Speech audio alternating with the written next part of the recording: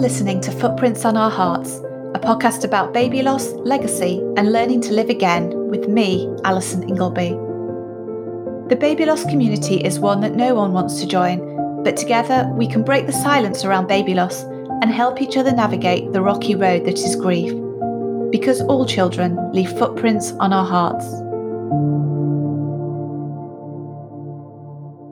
Good morning and welcome to episode 59 of Footprints on Our Hearts. Today I have a very special interview with a mother and a daughter about their baby loss experience. And I've been wanting to interview a grandparent for a while on the podcast.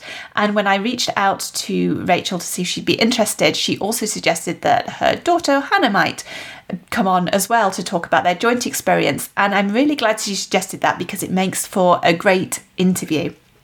So in the interview, we talk a lot about Hannah's pregnancy with her first child, Grace, who died after she went into premature labour at 21 weeks. And Hannah had a really traumatic experience, not just with the experience of going into premature labour and losing Grace, but with how they were treated by the hospital. And in fact, one of the things they weren't actually told at the time that Grace was born alive, and Grace was whisked away, and Rachel, who was there and who was sort of waiting outside the room, wasn't able to hold her then, and which really struck a chord with me, and I'm sure it will strike a chord with a lot of you when you listen to their account and experience of this. So we talk a lot about that. We talk about Hannah's experience of grief and Rachel's experience having to watch her daughter go through those real dark times and those dark weeks and months of grief following the loss of Grace. We also talk quite a lot about Tommy's, the baby loss charity, as Hannah received some specialist support from them following Grace's death and also during her subsequent pregnancy with her son Jude. So we talk about that as well, her experience of pregnancy after loss and Jude's birth, which was not straightforward. So he was born very prematurely. He had some time in NICU and that all impacted Hannah's grief. So if you've been through any of these kind of similar experiences, premature labour, pregnancy after loss, time during the NICU, I'm sure there are aspects of her story that you can relate to. And if you are a grandparent listening to this, then I hope that you can relate to some of Rachel's feelings and experiences.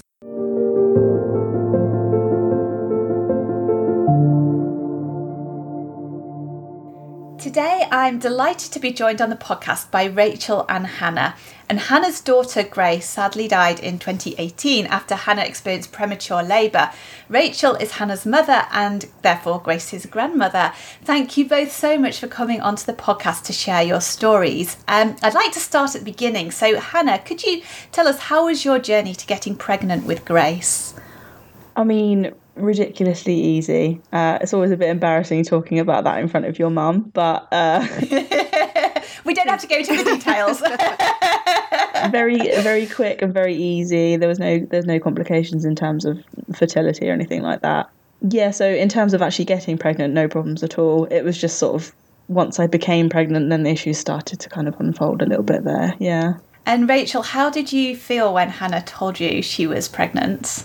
Because I had Hannah quite young myself, we kind of grew up together, and she's probably more mature than I am, so I was a bit like, oh my gosh, sort of, I'm not quite ready, but I was really excited and really happy, about this prospect of there being a new baby in the family.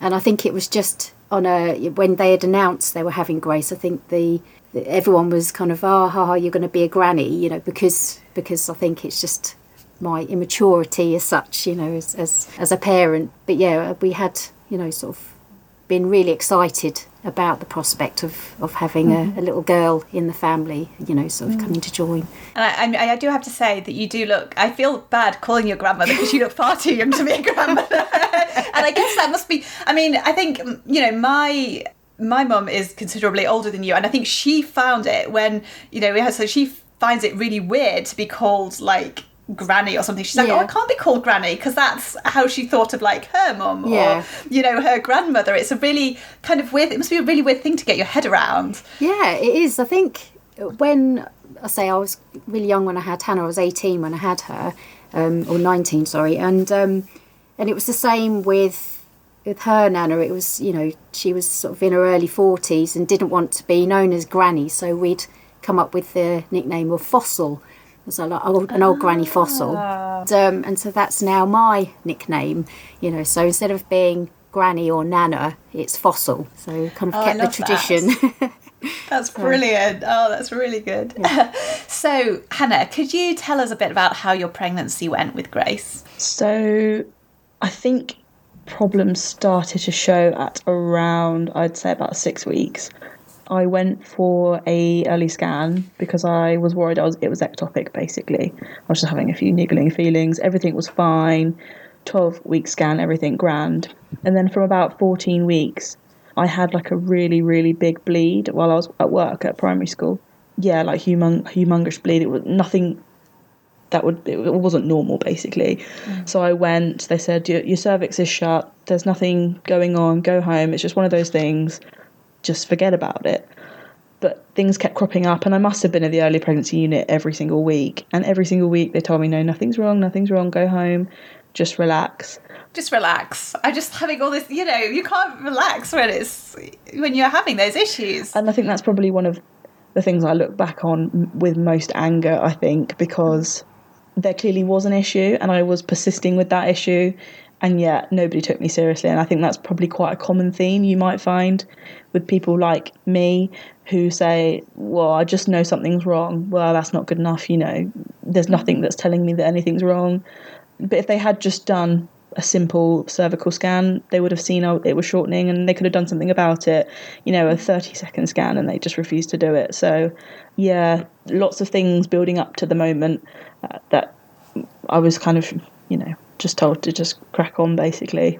And it's hard, like, I think it's hard, especially when it's your first baby. You have to kind of trust them, don't you? Because you know, you can sense that something's wrong, but you don't know. You trust the experts to, you know what they're doing and do their job properly. Yeah, I mean, I'm an anxious person as it is. I think there was a part of me that was thinking, okay, so how much of this is actually in my head and how much of this actually is happening right now? And I doubted a lot of what I was going through and thought, blimey, they must be sick of me being here every week. But actually I had a right to be there. And you call them up and say, this is what's happening. Well, are you bleeding through 3 pads every 10 minutes? No. Are you pushing? No. Well, we don't want to see you then. It's like, okay, but this is happening and this is happening. The reason that you have this whole unit here is to help me, and you're refusing. So it's tough. It's tough to be in very early stages of pregnancy and feel like you're not getting the support you need. Yeah. And so at what point did they start listening to you? When I went to the hospital, I was 21 weeks and 1 day, and I was 4 centimetres dilated. But previous to that night, about 10 o'clock, I'd said, look, I'm having some really odd pains, having a bit of a show, I suppose you could call it. Just something's not right here. I thought it was like a really extreme Braxton Hicks, but turned out actually I was in labour.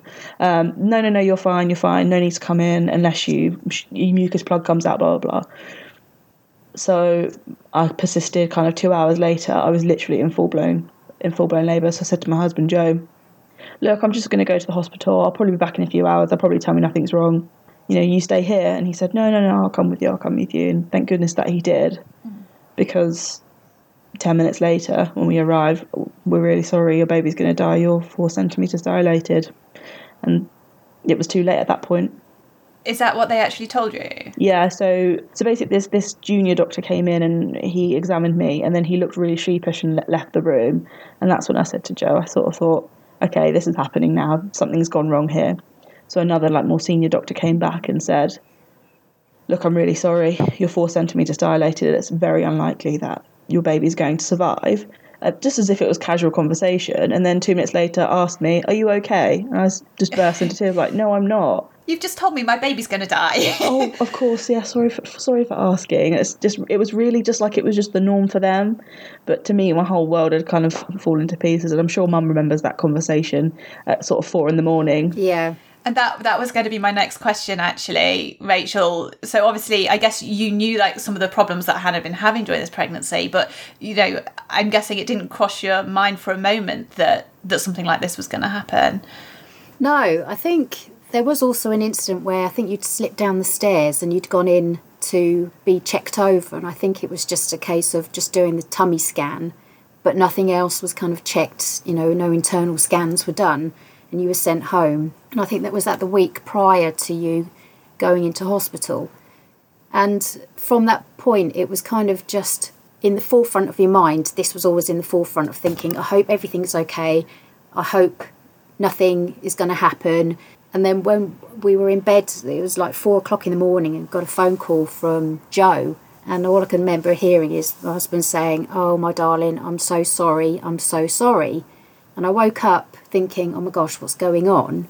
And he said, Hannah's gone into premature labour and she's over at Coventry Hospital. So that morning I sort of got dressed. So I was going to go into work and I thought, no, I'm going to go to the hospital. And then, so that was like an hour and a half away from me, just sort of going back and forth. And I think over the space of the 4 days that we were back and forth at the hospital, there were numerous conversations. And I think, if I'm being totally blunt and totally honest here, a lot of the senior management as such of the ward she was on kind of treated it more like she was a business rather than a patient. And I think it was just I know they have to kind of withdraw back from any emotion, but if we talk about something, sort of things that happened sort of along the 4 days, it was just as if, oh well, it's just one of those things. It happens. Very clinical.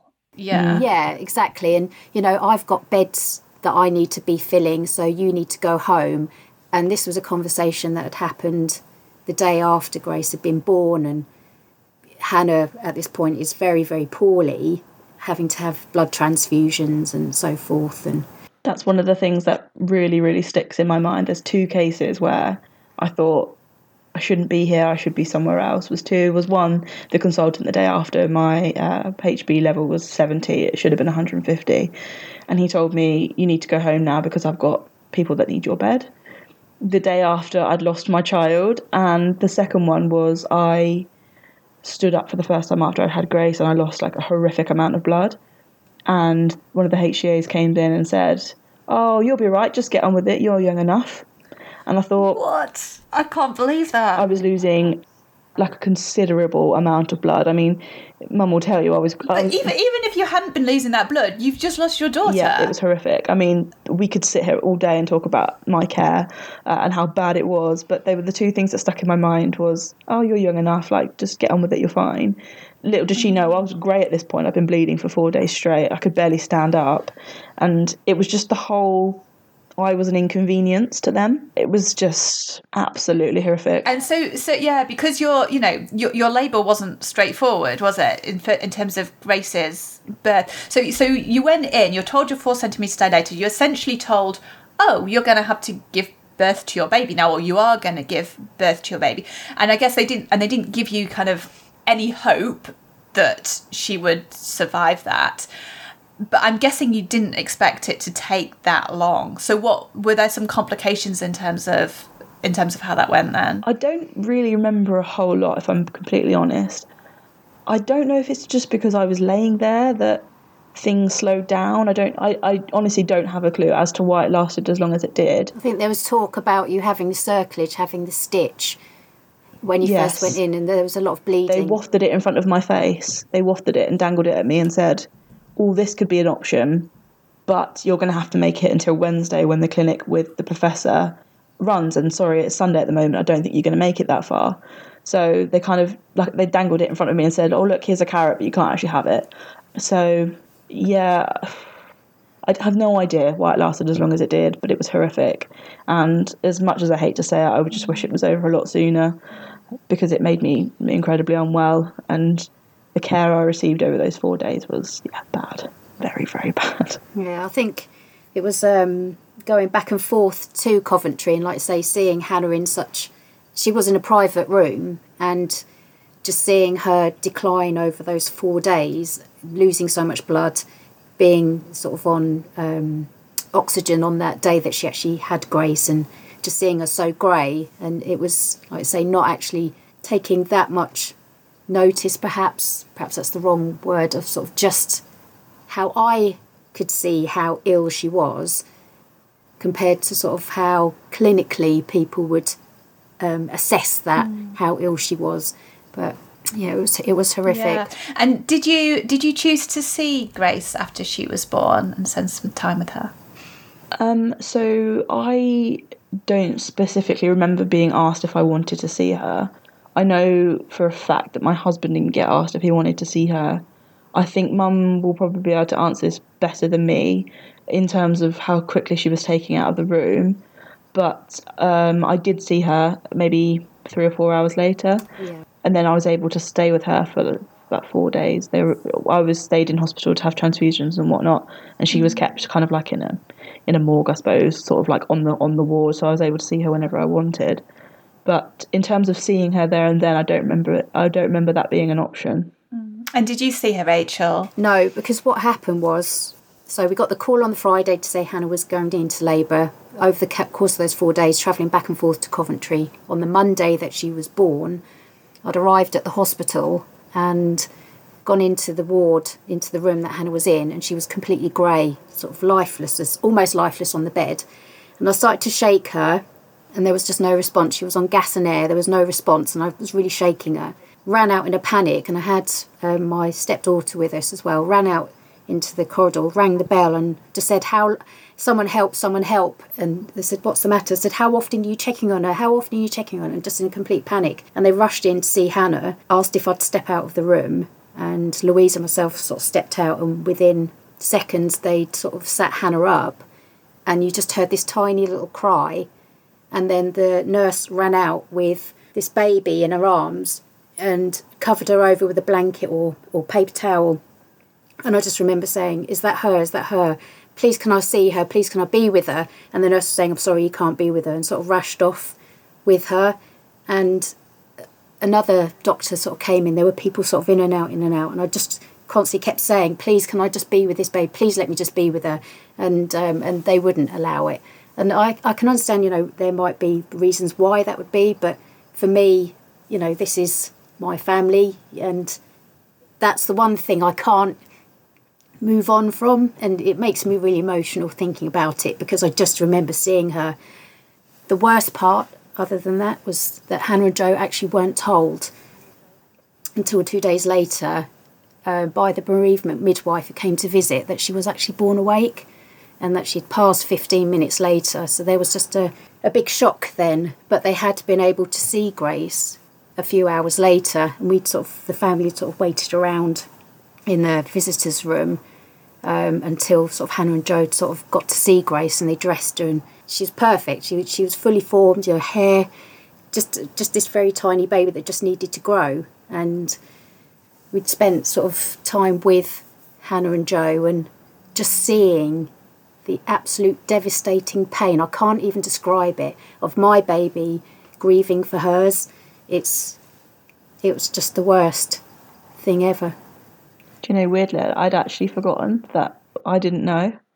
It's all very foggy for me because I was ill at the time, so things for me are a bit muddled. And I actually remember, now you've said it, that at the point she was born, I had no idea that she died alone in a room. That absolutely breaks my heart. Like, I get quite emotional, and just to think, like, that she got taken away, and you could have been there, and you could have held. I mean, obviously, Hannah, you were too sick and completely out of it, but you or Joe could have held her while she passed. I mean, they may well could have said to me at the time, "Do you want to see her?" I don't feel like I was in a position to answer that question, but Joe was, and he would have said, "Yes, please."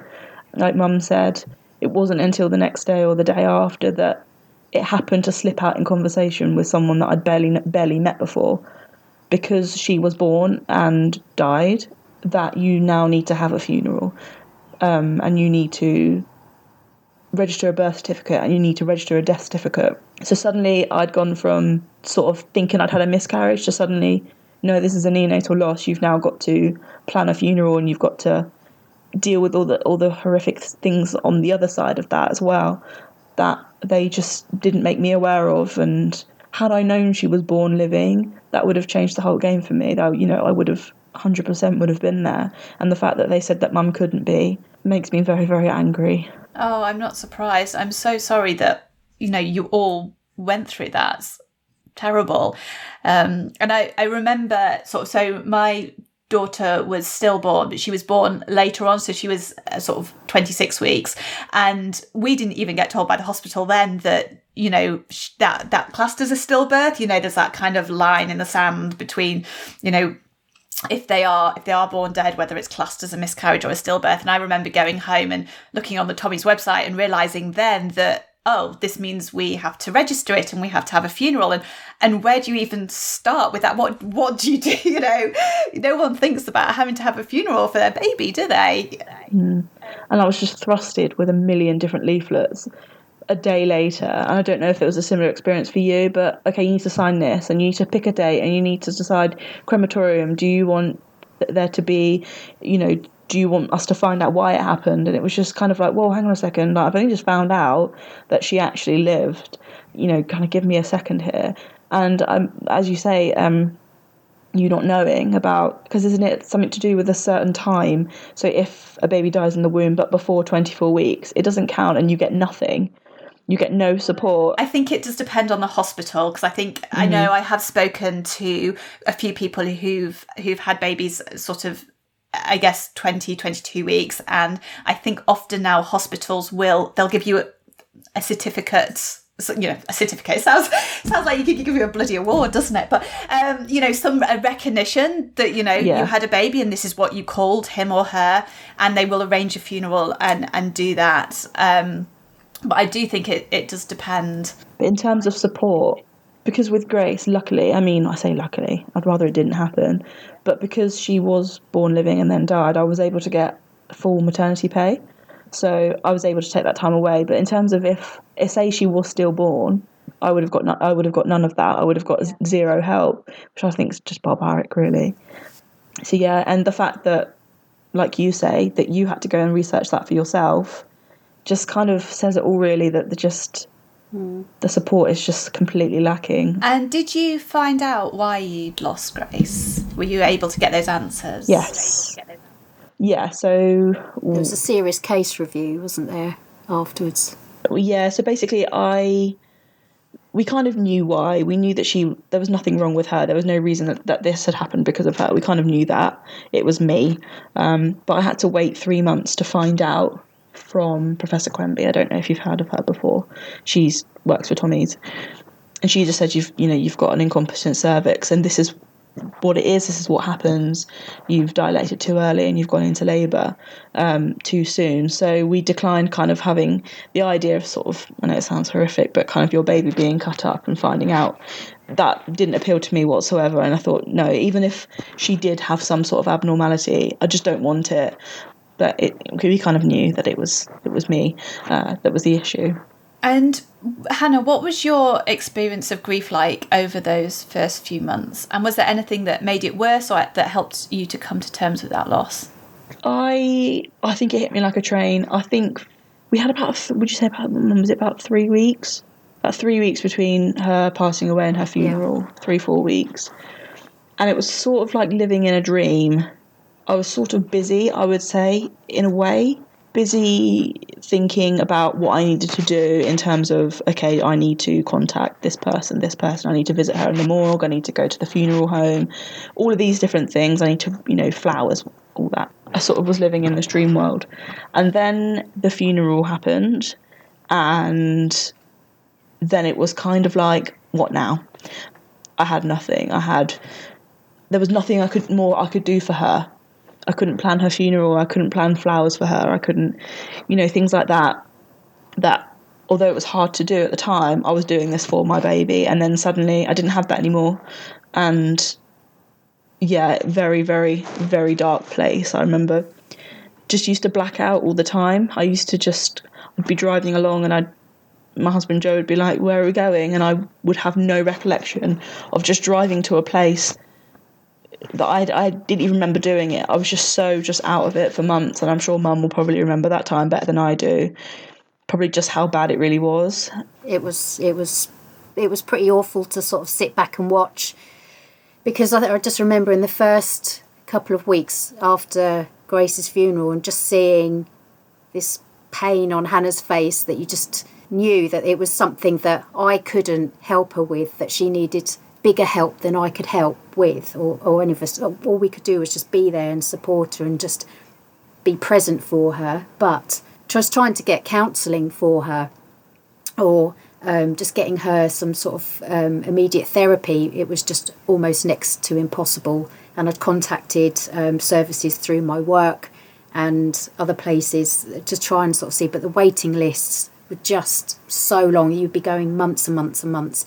And at this point, and I'm brutally honest here, I don't think if Hannah had the intervention and, sort of the help, say, from Tommy's, I don't think the three of us would be sat here today. I honestly don't think that the dark place she went to, I was frightened for her mental health and her sanity, and whether or not she would end up taking her own life. And that is, something that frightened me. And even, sort of for Joe as well. I think for Joe it was okay, but he was able to get some sort of help from work for a little bit of counselling. But even for his grief and his grieving, and how that was pulling this couple was pulling them apart, and just seeing them just fall and crash, it was, I don't know what to do. We were on two completely different paths at that time. We were just, one of us wanted to talk about her and the other one didn't, vice versa. I was sitting in the car to cry because I couldn't cry in front of him. It was, I think I remember coming home for maybe 2 or 3 weeks because I just couldn't be around him, he couldn't be around me, and it was just pure pain. It was just, we can't deal with this, we've got enough going on, that we just can't be around each other. And obviously now we're fine, but really tough. It takes a long time. And I remember, I was also in a pretty dark place, maybe not quite as dark, but I think my husband was pretty worried about me, and I would wait until he'd gone to work, and then I would cry and just have days where I did nothing because I just couldn't get. I had one day when he rang me, and I think because he was worried he'd ring from work, and I'm like, I can't get off the sofa. I was on the floor. I was like, I can't get off the floor, and he ended up coming home from work and just sitting with me for the rest of the day. And I did manage to get some talking therapy, I think, because I phoned them up and basically cried down the phone at them for 20 minutes. And they were like, what's happened? And I basically spilled my guts. And they were like, okay, maybe you need some support. And I think they were just terrified or what they were faced with. But it wasn't great, but eventually we worked through it. And it's such, it's just such a devastating thing to happen. And particularly with all, the poor care you'd received, and there are so many feelings that grief stirs up. Guilt. I know I felt a lot of guilt, anger, shame, and that's really hard, I think, to kind of work through at the best of times. And Rachel, for you, I'm guessing you were dealing not only with the grief of having lost your grandchild and your granddaughter, but also the grief of having to watch Hannah go through this, watch your daughter go through this. And I think that must be quite a unique type of grief, I guess, and feeling quite helpless in terms of what you could do.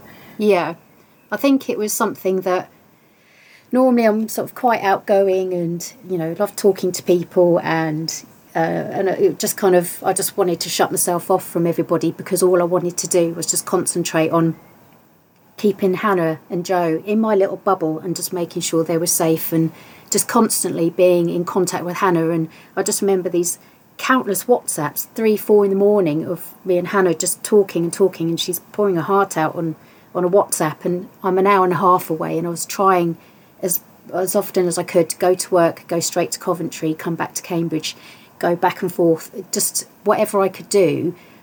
I just wanted to not kind of bother with anybody outside my little bubble and just protect these two, because the effect it was also having on the two girls, you know, we've got a 15-year-old and an 8-year-old, and trying to also kind of protect them from, you know, they were grieving, but it was trying to protect them a little bit as well, because, you know, the knock-on effect and how they were grieving and suffering, but just trying to... I was fearful, is what it was. I was scared for Hannah, you know, in that I'd get a text message or something and it would be a final goodbye or something like that. That's how worried I was. And you mentioned that getting help from Tommy's was a bit of a turning point. So how did you go about getting referred for that or getting that help? And can you talk us through a bit what that involved? So I am extremely lucky that my local hospital in Coventry, it's called the Biomedical Research Unit, which is funded by Tommy's, I think. I don't know the exact ins and outs of it, but basically they run a series of trials and different things that is kind of funded by Tommy's, and headed by someone called Professor Quemby. I don't know if you've heard of her before. So I just so happened to get my bloods done by someone there, and they then just became this second family to me, because they are just so good at what they do. They are so understanding and they just know what to say to make everything better. So when I had my 3-month review with Professor Quemby was when she told me, okay, so you've got an incompetent cervix going forward. If you get pregnant again, you're going to need to have a cervical stitch. So that's then how I became involved with Tommy's. They checked up on me every couple of weeks or so in between losing Grace and becoming pregnant with Jude. And then when I did become pregnant with Jude, I then entered one of their trials called the C-Stitch trial. And all of my care then was Tommy / biomedical research led rather than midwife led. I was kind of under that umbrella of just kind of under Tommy's, I suppose. Like, it was all funded by them, everything that was happening. So really, really very lucky that actually, I think there's only 2 or 3 in the country, I think, that these research units that are funded by Tommy's, and it just so happens that one's on my doorstep. So very, very lucky. It's kind of ironic that in this hospital where you receive the most atrocious care, you also receive the best, you know, platinum care possible. Yeah, so I remember I had a debrief with Professor Quemby, and although I probably shouldn't be divulging this information, she did say to me, you should have been seen by a consultant, and at no point throughout your care did you. You were only seen by junior doctors. You should have been seen by a consultant, and if you had been seen by a consultant, this might not have happened. So I think had she been aware of me, it might not have been so horrific. She is just incredible. I mean, I think she was on the TV tonight. She's amazing. Yeah, she's just next level. She's nuts, but just so incredible at what she does. And I just thank my lucky stars all the time that she was able to take me under her wing and just get me to where I am today, because I wouldn't be with Jude right now if it wasn't for her. So just incredible, and so lucky that was on my doorstep. Yeah, and I have heard of her. I haven't met her, but we did go to Manchester and we met with Professor Heasel, who runs the Rainbow Clinic there before we got pregnant with my son, and I think I had a similar feeling from him, just that kind of reassurance as someone who just gets it and kind of understands, you know, what you're going through, and kind of a bit like a comfort blanket almost, of like, oh, someone's going to look after me, or, you know, they're going to tell me what's happening or what's going to happen, and what we can actually do, and that feeling that they really know what they're talking about, rather than, you know, sometimes you don't always get that feeling from other doctors. I idolise her. Whenever I see her, it's like meeting a celebrity. Like, I just think she's so incredible, and that is so kind of, she's world renowned. So kind of to be under her care sort of feels like I'm being treated by a celebrity. So I totally know what you mean about it. You're kind of just in awe of them, and just sort of like, yeah, just she's incredible. And just, I remember meeting her, coming to your checkups with Professor Quemby, and just almost wanting to just bow down and just thank you. And I just, and the thing is she's so humble, and just so, obviously to everybody else, she's just this magnificent woman that we're just bigging her up. She's just amazing, but she's so humble. And she doesn't get how like special she is. She's oblivious to it all, and she's just nuts, and she's so eccentric. She's fantastic. We love her. But it just makes you feel so calm around her. She's great. I'm really, really lucky.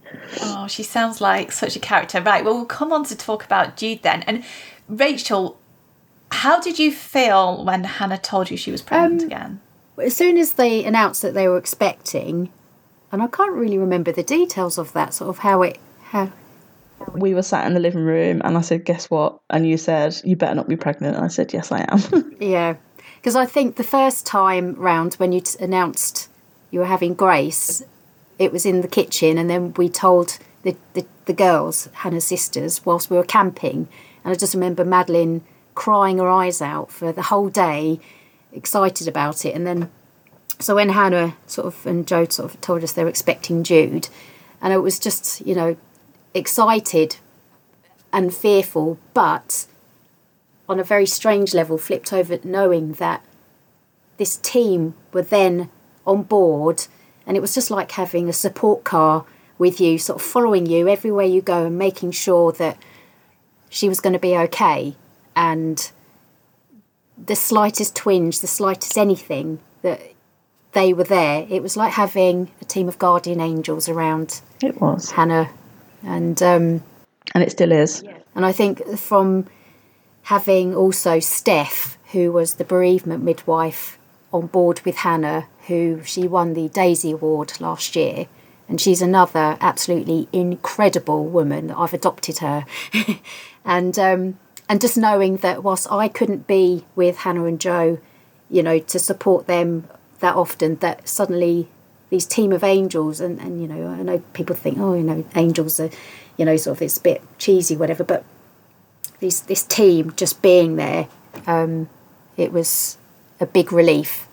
And they're still a very big part of my life now. Yeah.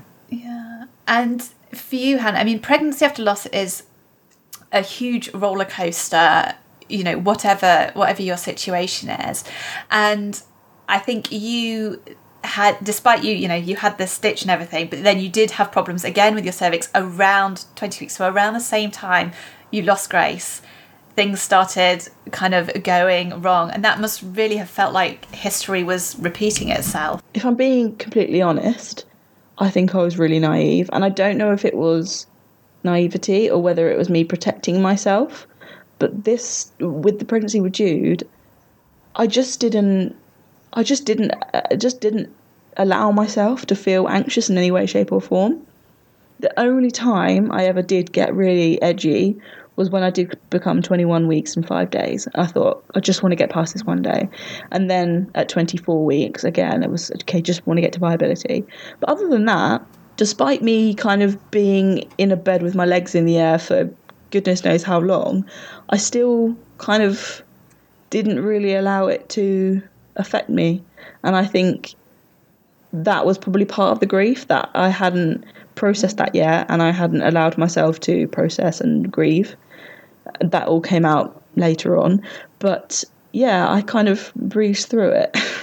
Do you think part of that was because you just didn't really think that you'd be bringing him home, or was it because you had so much trust in your team? Yeah, I think so. I think that probably would be a fair description, that I just couldn't imagine having a baby at home. Yeah, I think that's probably a fair description, but I think it probably is a bit of naivety that I just didn't allow myself to think of the what ifs. I just sort of just got up each day and just tried not to think about it, and handled it quite well. And then it all kind of bubbled out of me when Jude was about 4 months old, but throughout the pregnancy it actually wasn't too bad. So could you tell us what happened when your cervix started opening again?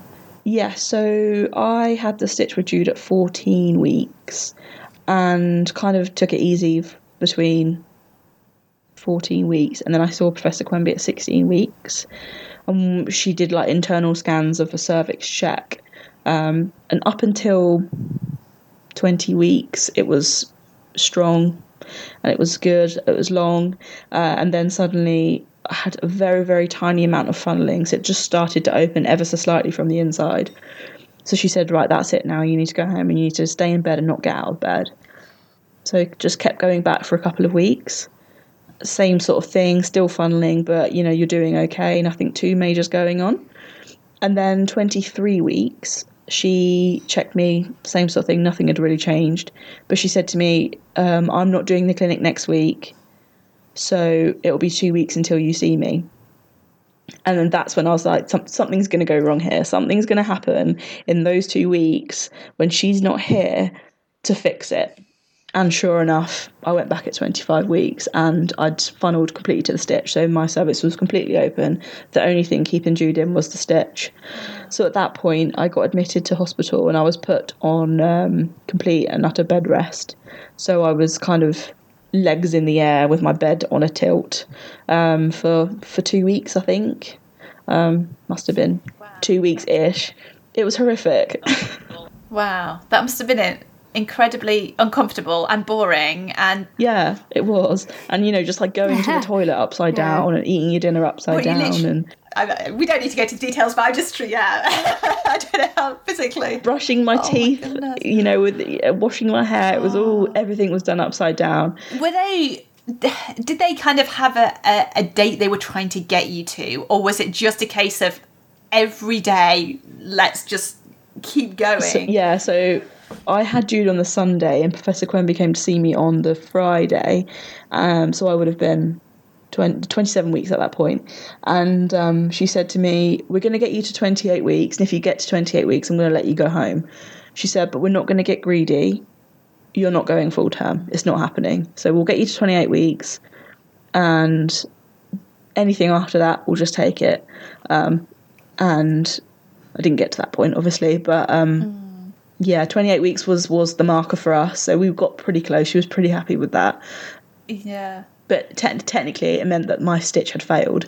So that was a lot of paperwork for them. But so 28 weeks is kind of the bare minimum we want. And that's when things kind of start to turn for a premature baby. Yeah, and I remember because we had, with my Rainbow, we had some issues crop up around the sort of 25-week mark. And they were sort of concerned about the placenta and stuff. And I remember kind of going home and looking up the kind of probability of premature babies surviving and stuff at all these different weeks. And they were literally like, okay, the first we're trying to get to is 28 weeks. Then we try and get to 32 weeks. Then we try and they had these kind of staging markers, as it were. And, you know, 27 plus 2 when Jude arrived. And, you know, the odds do go up a lot with every sort of day over like 26 weeks, but there's still no guarantee, and there's obviously a higher likelihood that they could have other health issues. What happened when he was born? Did he get whisked off straight to NICU? Do you remember? Do you even remember? Partly, yeah. I mean, partly. I mean, I remember. I was there. So I remember them saying to me, "You're not allowed to push," and I was like, "No, my body's not even. I'm not even doing this. My body's doing it." And they're like, "Oh yeah, now you can push." And I think it's fair to say he flew out like a cannon. So I remember he was laid on my chest. He cried, and then he did a little wee on me, didn't he? And then he held onto my finger.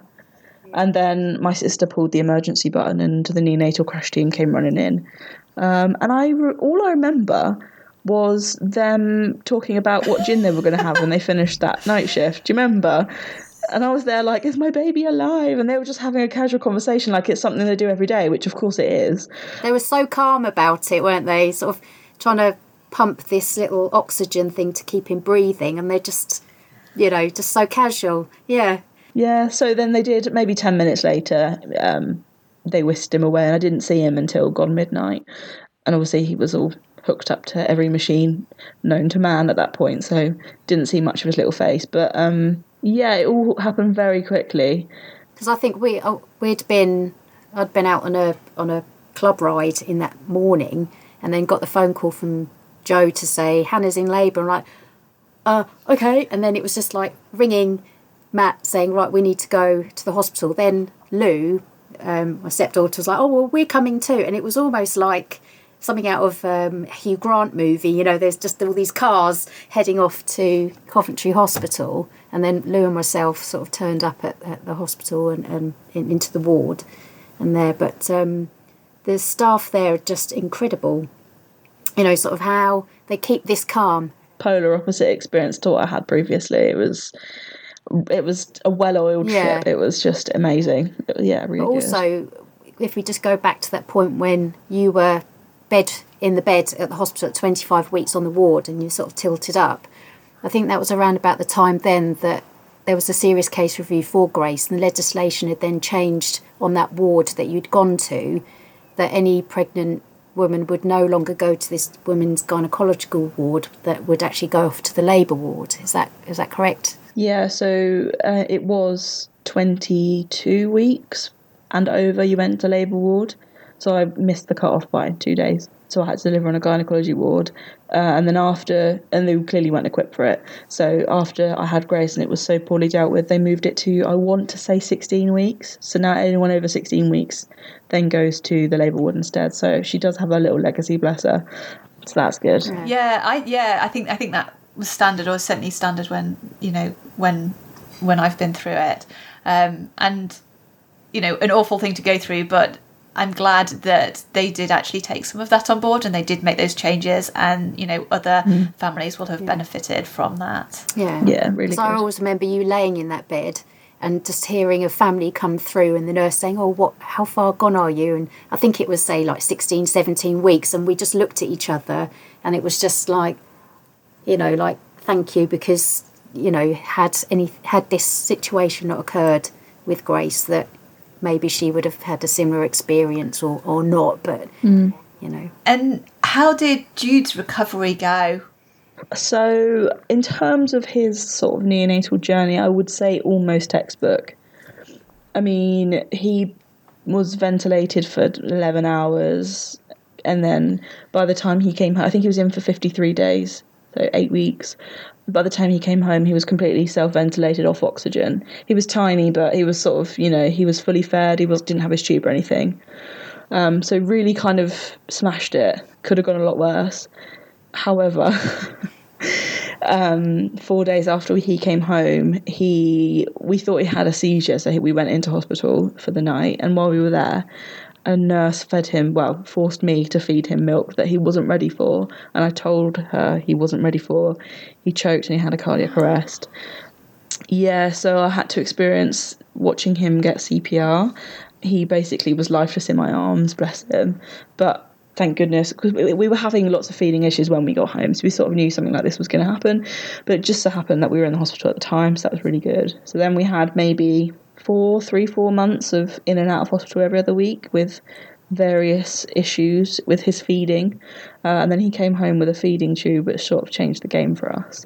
I'm sure lots of people that listen to this sort of podcast will probably have some sort of experience with that in terms of feeding tubes and medical dramas at home. But touch wood, he is now perfectly healthy. So did that, I can't even imagine what it was like to go through that after you've been through everything with Grace, to then have that moment with him. Did that I guess that's just so traumatic. I mean, you know, PTSD or, you know, all your grief, did that all come rushing back to you? Yeah, it did. And that was then the trigger then for the big mental breakdown I then had. I'm sure Mum will remember that also.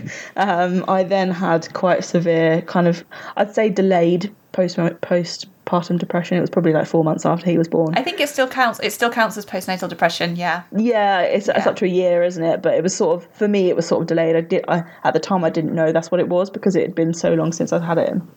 And still to this day, I mean, he's been ill the last week with just fevers and things like that. And I feel like I just can't handle it, because in my head, the only experience I've ever had is, well, they're either going to die or they're going to end up on some sort of life support. So, that's tough. And I think that my response to him being ill isn't particularly normal, but he's perfectly fine. But tough, definitely very tough, because, again, it was caused by a member of staff who shouldn't have did what she did. So in my mind, I kind of lost all faith in medical staff and sort of felt like, why are all of these people trying to kill my children, if that makes sense? Because Grace could have been prevented, but they chose not to. Jude could have died. And essentially, when he choked, I gave him to her and said, look, he's not breathing. She was like, oh, no, he's fine. She was cuddling him. And Steph, the midwife, was like, I'm not sure, he looks a bit of a funky colour. So she ran off to get someone. And still the nurse was saying, no, he's fine. So I went and called a consultant and said, look, I think my baby's not breathing. She came in and he was completely lifeless. But the nurse was still holding him, cuddling him. So this was maybe a minute later. She still hadn't noticed that he was basically dead. He had no heartbeat, no breathing rate or anything like that. And she was still holding him, cuddling him like a little baby. So that was tough. And then I had to see her kind of every week that we were in there. She was still there, and I just wanted to just... Oh, I just don't think I could have done that. I couldn't have spoken to her ever again. No, I just wanted to just slide tackle her. But that followed on a second serious case review that we'd had within 18 months, wasn't it? And yeah, we've got a good track record. Yeah. You're probably on the hospital's blacklist. Probably. And Rachel, just to rewind a bit, so obviously with Jude being so tiny and in NICU, I'm guessing, Hannah, you were able to sort of hold him, and they sort of prioritised you being able to hold him as soon as possible, but you might have had to wait a bit longer, Rachel. How did it feel to hold him for the first time? Oh, from the minute I saw him, I was just itching to get my hands on him and just love him and cuddle him and just cover him in kisses. So I'd go over to the NICU and, sort of spend a couple of hours over there and just sort of peer in, and I was just desperate to touch him and whatnot. And then I think the first time I got to touch him and actually hold him was when he was then in SCBU, I think, wasn't it? Yeah, so he was in SCBU and managed to sort of hold him, and it was just this tiny little baby, and he had been born with so much dark hair. He just touching his, and I just remember just looking at him and it was just lovely, and I just wanted to kiss him, and Hannah's like, don't, and I was just give him a quick, just kiss the back of his head. But I remember that day so clearly because they just told me that day, oh, you do realise that when he's in SCBU, grandparents could hold him. So I rang Mum. Did you know that you can hold him in SCBU? And she was like, right, I'm on my way. Hour and a half later, there she was holding him. Yeah, you had to wait quite a while. Yeah, and I absolutely, completely and utterly adore and love this little boy. He's just a pure joy. Sometimes. I just love him so much. No, always. I'm his fossil. He'll be able to get away with all sorts. Yeah, it's always good stuff. But it was just the most amazing, incredible feeling. Still worried because obviously there's a picture of him with a card, today I'm breathing on my own. And that was the first time I held him with this little card saying, sort of, today I breathed on my own, or whatever the card said. Yeah, I think that was that sort of a moment that is just sort of it's sewn in to my heart there, and in my memory. I'll never forget that moment. And Rachel, so I think we've obviously talked a bit about Grace's legacy in terms of changing the hospital procedures, which I think is fantastic and an amazing legacy for her to have left.